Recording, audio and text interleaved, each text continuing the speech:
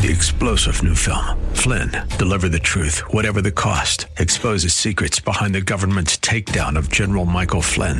Flynn knew what the intel world had been up to. He ordered the first audit of the use of contractors. This set off alarm bells. He told the truth. He was the most dangerous person for Donald Trump to hire. They had to get rid of Flynn. Flynn, deliver the truth, whatever the cost. Available now. Watch it today. Go to salemnow.com. salemnow.com. Hey, this is Faith Talk Live. I'm Rick Probst. I'm Dan Ratcliffe. And I'm Morgan Levine. What a pleasure to talk to this guy and see this guy on Zoom. Chip Ingram of Living on the Edge. Of course, we hear him here at Faith Talk Atlanta. Chip, how are you? We're hanging in there. It's an intense time here in California with coronavirus, but Teresa and I are healthy and we're doing well. That's what we want to hear. We want to hear that you guys are healthy. How are the kids? Now, I know they're not all there, right, in California. Aren't they spread out? Yeah, I have 3 of my adult kids and 10 of my grandkids within about 30 minutes here in California. And then my other son is in Nashville. He's great in Nashville, no sickness. My others, it's hard. We can't see our grandkids. One, we don't know if it's the flu or the virus, but one had everyone. My young son is a pastor. Everyone in his family had the flu or whatever for 4 days. And then my daughter has little ones and they've had temperatures. So not knowing what's going on and we have to stay in our home.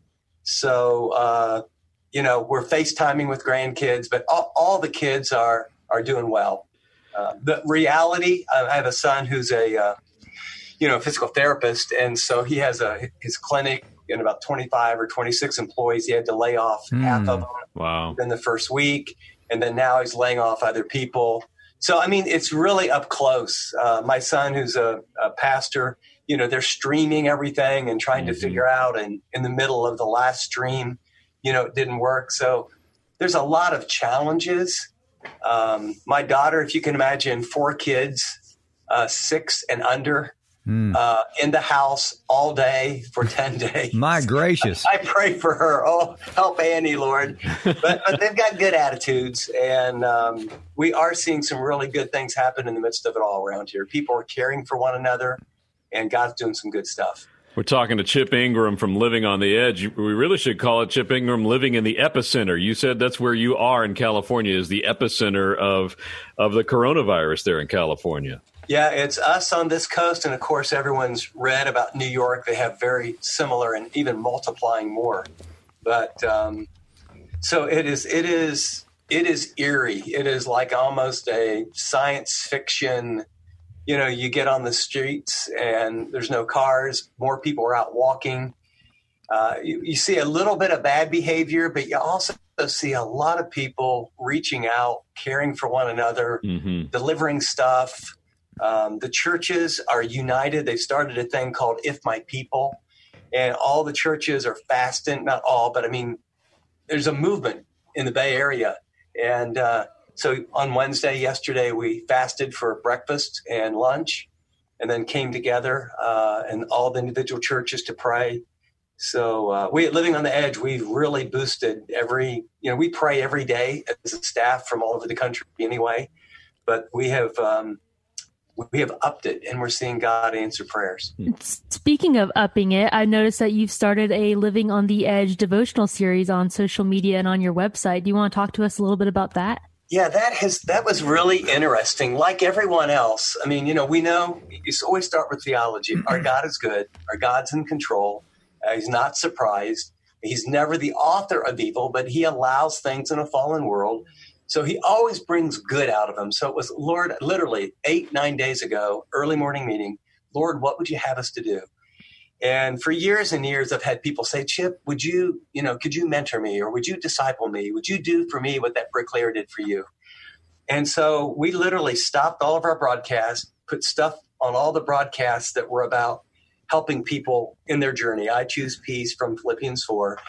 And then I just went on and said, I'll do that. And so I got a camera set up here and literally, and it's not a Bible study. It's not like, okay, here's how to study the Bible. Although we learned that.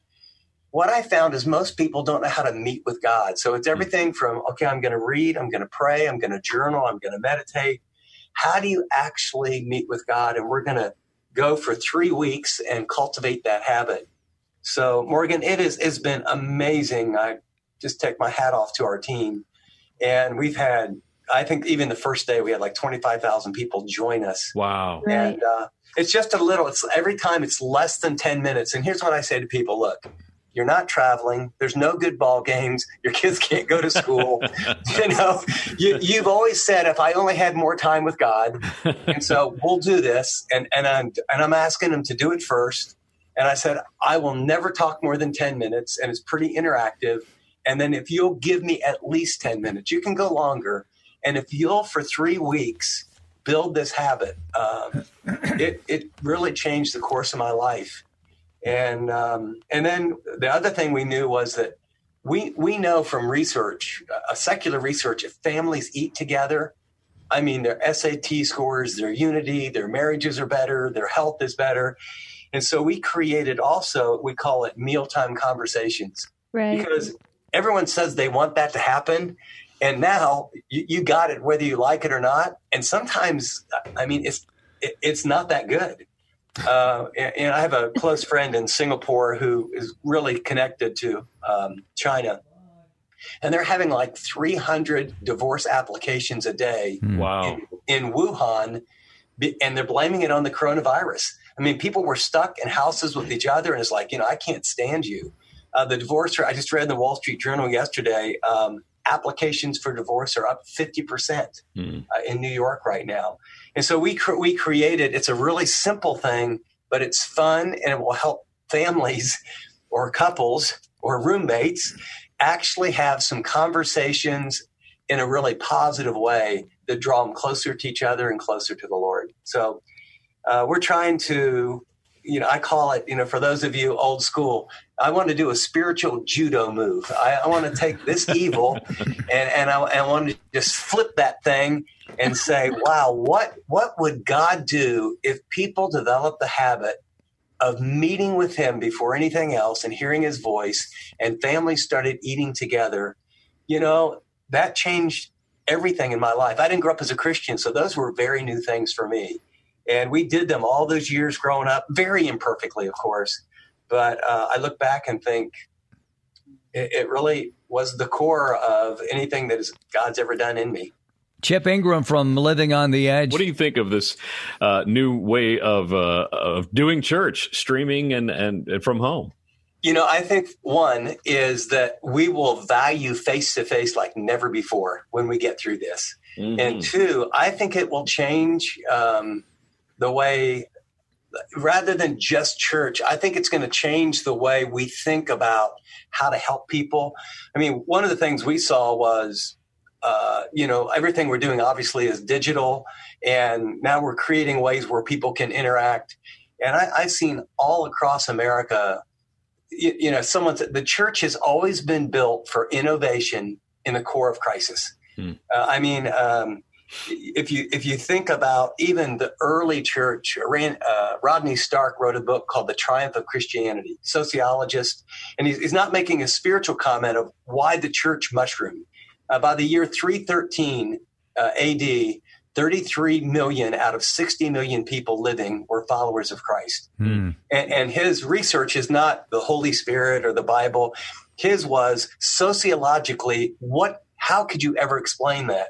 And he talks about these pandemics, these diseases that wiped out cities of hundreds of thousands or 1 million, and people would flee to the hills, and the only people who stayed in the city were believers.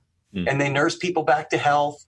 They actually were deemed martyrs as they gave their life for others. And he said, in the first 300 years, what you have is a society that major population centers, the only people left were either people who survived that were loved by Christians, Christians who survived, or people who come back to a city that it was held up. So I pray that we would be those kind of believers right now. Mm-hmm. And, I heard of a pastor or a priest. I don't have all the information, but just this morning, who in Italy had a ventilator and 72's, critical issue, and a stranger got the virus. He gave it to him. Wow. And he died. And so I think I think one of the perspectives, and forgive me, I'm not going to go too theologically on you, but if now is all there is, then life really is a big crapshoot. I mean, it really is. Mm-hmm. But if in fact now is a portion of the great, C.S. Lewis talks about there's a line and the dot, and our time on earth is like a little dot, and the line is eternity. If we really are made for forever, and that's that longing and why we're never, ever fully satisfied with money or wealth or looks or whatever, we like few have the ability to love people. And I don't mean this in a grandiose way, but without fear of losing our life. And again, never tritely and, the heartache of losing loved ones.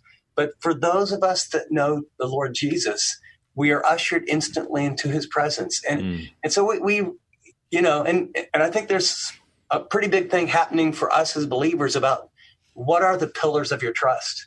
When the job goes and when the 401k is evaporating and, a lot of people don't even have any savings. Wow, what holds you up? And I think it's now you turn to the character of God and the promises of God. Yeah. That is so good. Chip Ingram, Living on the Edge. It's good to talk with you, Chip. LivingOnTheEdge.org. Check out his stuff on Faith Talk Atlanta. In fact, one of the messages in Anxious Moments, Part 1 and Part 2. Good stuff to keep us going as we are all socially isolated in this pandemic. Chip, thank you so much. We'd like to catch up with you in a week or two and see how you're doing and everything else. We'll be right back. I'm Rick Probst. I'm Dan Ratcliffe. And I'm Morgan Levine. I'm Chip Ingram, and it's a thrill to be with you. Be safe, Atlanta. Thanks, Chip. We'll be back.